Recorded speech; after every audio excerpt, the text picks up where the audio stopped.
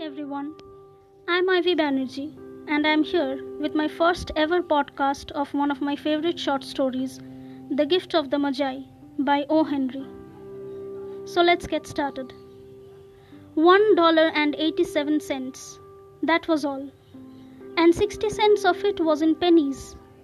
Pennies saved 1 and 2 at a time by bulldozing the grocer and the vegetable man and the butcher until one's cheeks burned with the silent imputation of parsimony that such close dealing implied.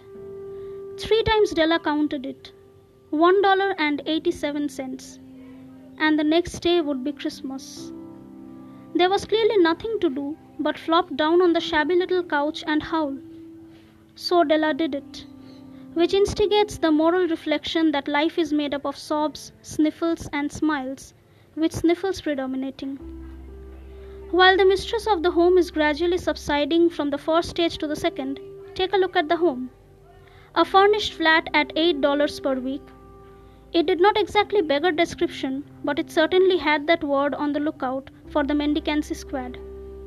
In the vestibule below was a letter box into which no letter would go, and an electric button from which no mortal finger could coax a ring.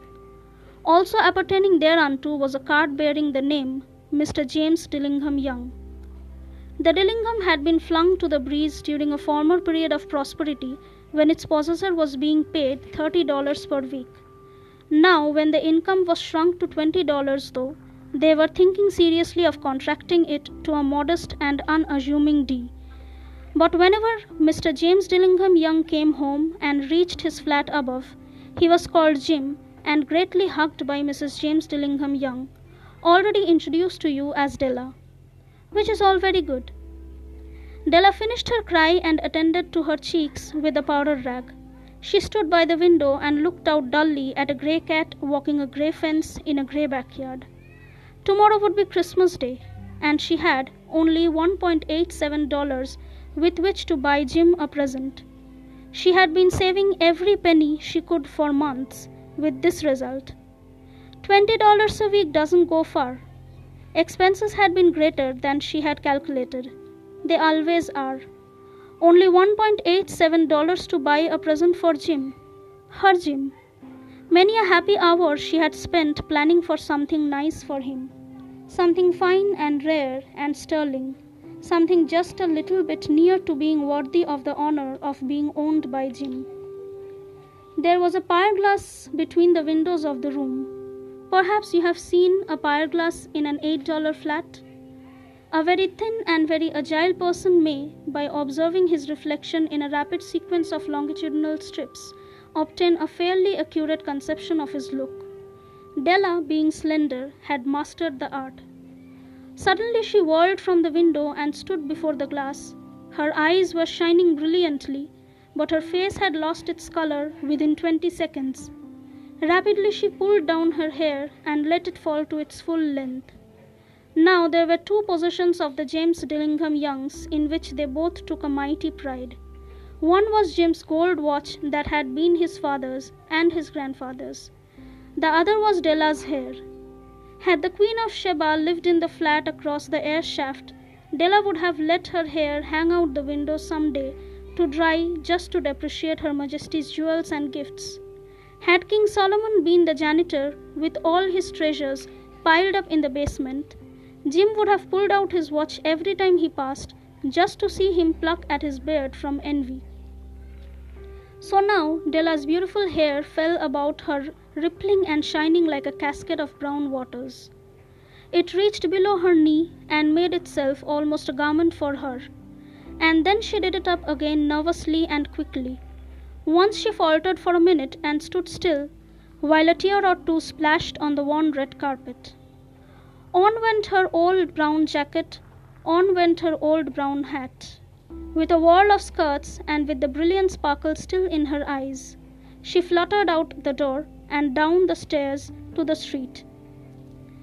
Where she stopped, the sign read Madame Sofronie, hair goods of all kinds. 1 flight up Della ran and collected herself, panting. Madame, large, too white, chilly, hardly looked the Sofronie. "Will you buy my hair?" Della asked. "I buy hair," said Madame. Take your hat off and let's have a sight at the looks of it." Down rippled the brown cascade. $20, said Madame, lifting the mass with a practiced hand. "Give it to me quick," said Della. Oh, and the next 2 hours stripped by on rosy wings. Forget the hashed metaphor. She was ransacking the stores for Jim's present. She found it at last. It surely had been made for Jim and no one else. There was no one other like it in any of the stores, and she had turned all of them inside out. It was a platinum fob chain, simple and chaste in design, properly proclaiming its value by substance alone, and not by meretricious ornamentation, as all good things should do. It was even worthy of the watch. As soon as she saw it, she knew that it must be Jim's. It was like him. Quietness and value, the description applied to both. $21 they took from her for it, and she hurried home with the 87 cents. With that chain on his watch, Jim might properly be anxious about the time in any company. Grand as the watch was, he sometimes looked at it on the sly on account of the old leather strap that he used in place of a chain. When Della reached home, her intoxication gave way a little to prudence and reason.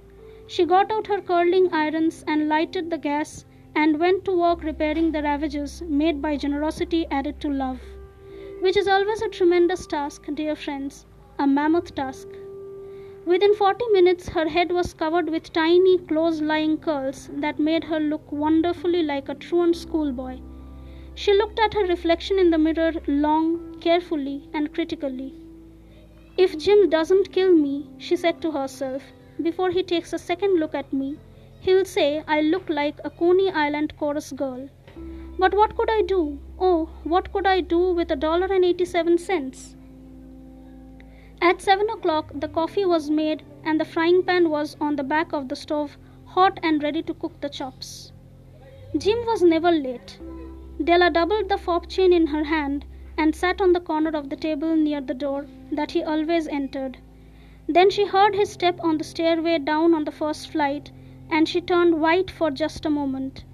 She had a habit for saying little prayers about the simplest everyday things, and now she whispered, "Please God, make him think I'm still pretty." The door opened and Jim stepped in and closed it. He looked thin and very serious. Poor fellow, he was only 22, and to be burdened with a family. He needed a new overcoat and he was without gloves. Jim stopped inside the door, as immovable as a setter at the scent of a quail. His eyes were fixed upon Della, and there was an expression in them that she could not read, and it terrified her.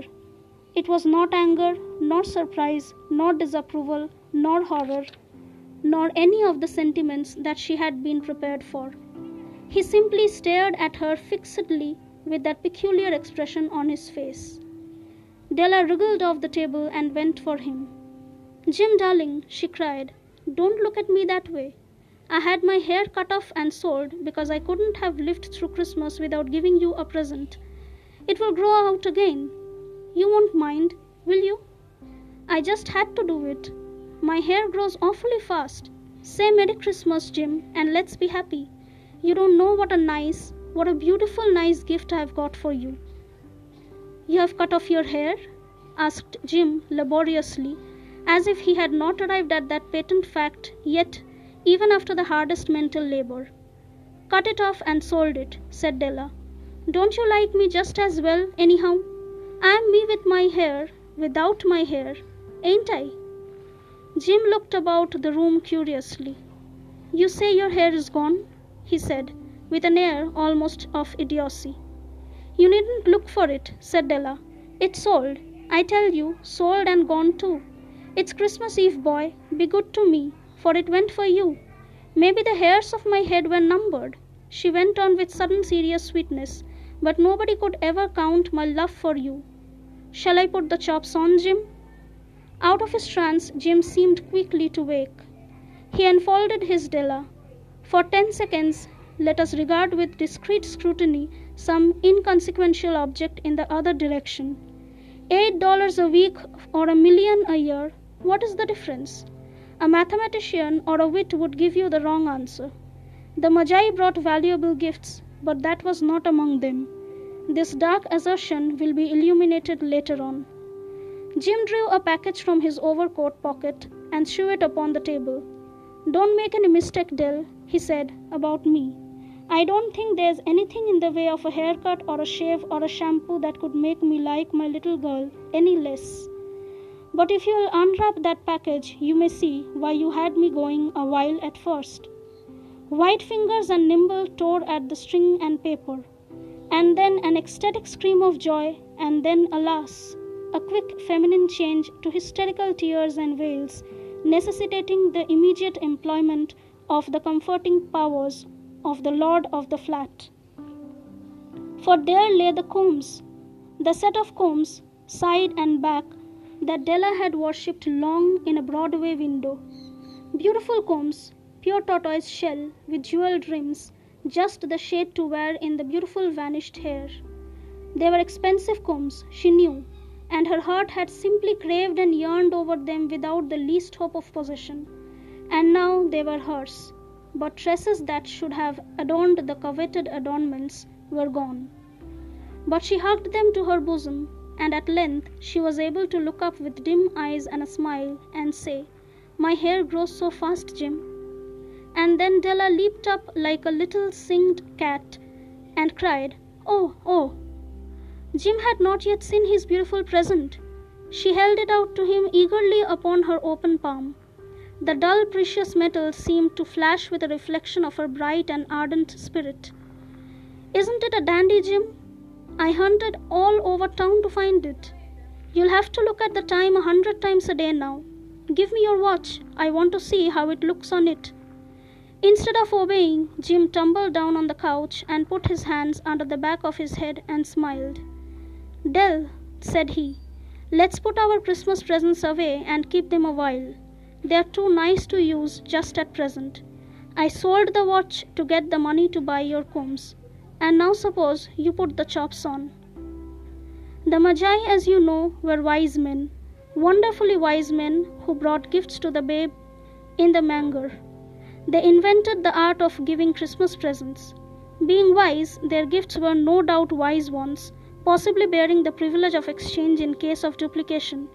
And here I have lamely related to you the uneventful chronicle of two foolish children in a flat who most unwisely sacrificed for each other the greatest treasures of their house. But in a last word to the wise of these days, let it be said that of all who give gifts, these two were the wisest. Of all who give and receive gifts, they are wisest. Everywhere they are the wisest. They are the Magi. Thank you.